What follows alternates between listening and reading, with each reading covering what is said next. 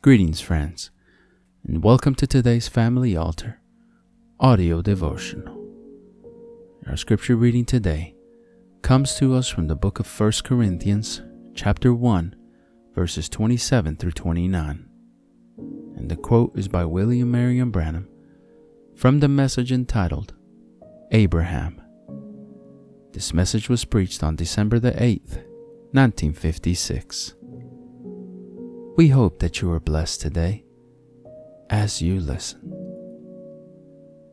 But God hath chosen the foolish things of the world to confound the wise, and God hath chosen the weak things of the world to confound the things which are mighty, and base things of the world and things which are despised hath God chosen, yea, and things which are not, to bring to naught things that are, that no flesh should glory in his presence.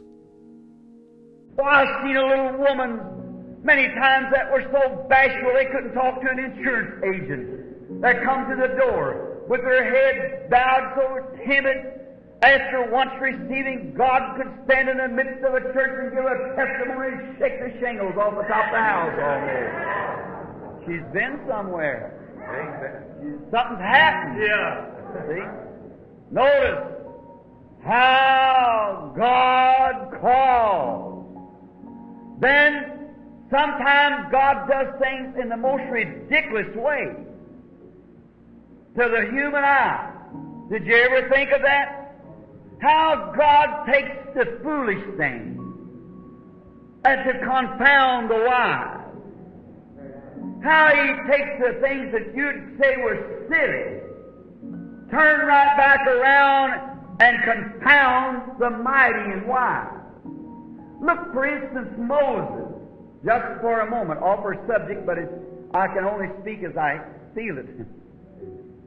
Moses had been trained as a military man and had been brought up with all the knowledge of the Egyptians, Pharaoh's daughter's son, who was the heir to the throne. And then in his knowing also besides that he had a divine call. And when he tried to act upon his education and upon his ability, what happened? We slew Egyptians, looked this way and that way. Now a man of God don't have to look and see whether anybody's looking or not. A man of God looks this way and that way, not this way and that way. So, Moses right there give it away. He was to liberate the children of Israel, but he was out of God's program. And the church is God's instrument of the earth to liberate the sick and the afflicted, but they're out of the program by their homemade theologies, not the Bible and the Holy Spirit. Now, Moses, after God had given him 40 years more of teaching, 80 years old, could you imagine how ridiculous to the carnal mind this would be? Here was Moses in the presence of the burning bush, was better equipped in 5 minutes in the presence of God than 80 years of schooling had given him. Amen. Praise God. I hope that don't hurt, but I hope it really sinks in. Hallelujah. Amen. In the presence of God, 5 minutes. Praise God. Gave him more knowledge of God and better equipped him than 80 years of schooling. Brother, we don't need so much theology, we need neology today. That's true. 5 minutes in the presence of the burning bush. 80 years he'd shunned. 40 years on the desert running. And 5 minutes in the presence of God at the burning bush, he was ready to go. There you are. And notice, here he comes. An old man, 80 years old. Whiskers come down to his belt line. With a stick in his hand, his wife sitting straddle a mule with a kid on each hip. The boy said, "Where are you going, Moses?" "I'm going down to Egypt to take over." A one-man invasion. Why, the carnal mind would said crazy. Egypt had the whole world whipped down at that time, with tens of thousands of horsemen and chariots. Be like one man saying, I'm going to take over Russia. Amen. More, greater would have been. Look, here he goes. Could you imagine? Oh, here comes Moses, them little old thin, wrinkled arms, an old crooked stick in his hand, beating the ground, dragging this little mule and his wife, sitting on there with a child on each hip, just to sing in the praises of God. And some said, Moses, where are you going? Going down to Egypt to take over. Why?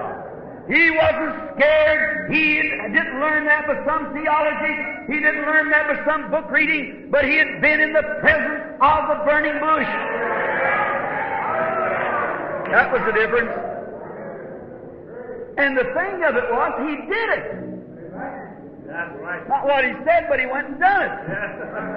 He went out and took over and destroyed Egypt, a one-man invasion. But he had been in the presence of God. We trust that you have been blessed by God's Word today. The devotional you just heard was derived from Brother Tim Dodd's Family Altar devotional book. If you are interested in a copy of your own, you can visit store.bibleway.org to order your own copy. If you would like to listen to more daily Family Altar audio devotionals and other spiritual message-related content that we produce, we invite you to subscribe to the 10,000 Worlds podcast or visit us on YouTube, Facebook, and on our website at 10kworlds.com. That's the number 10, the letter K, and the word worlds.com.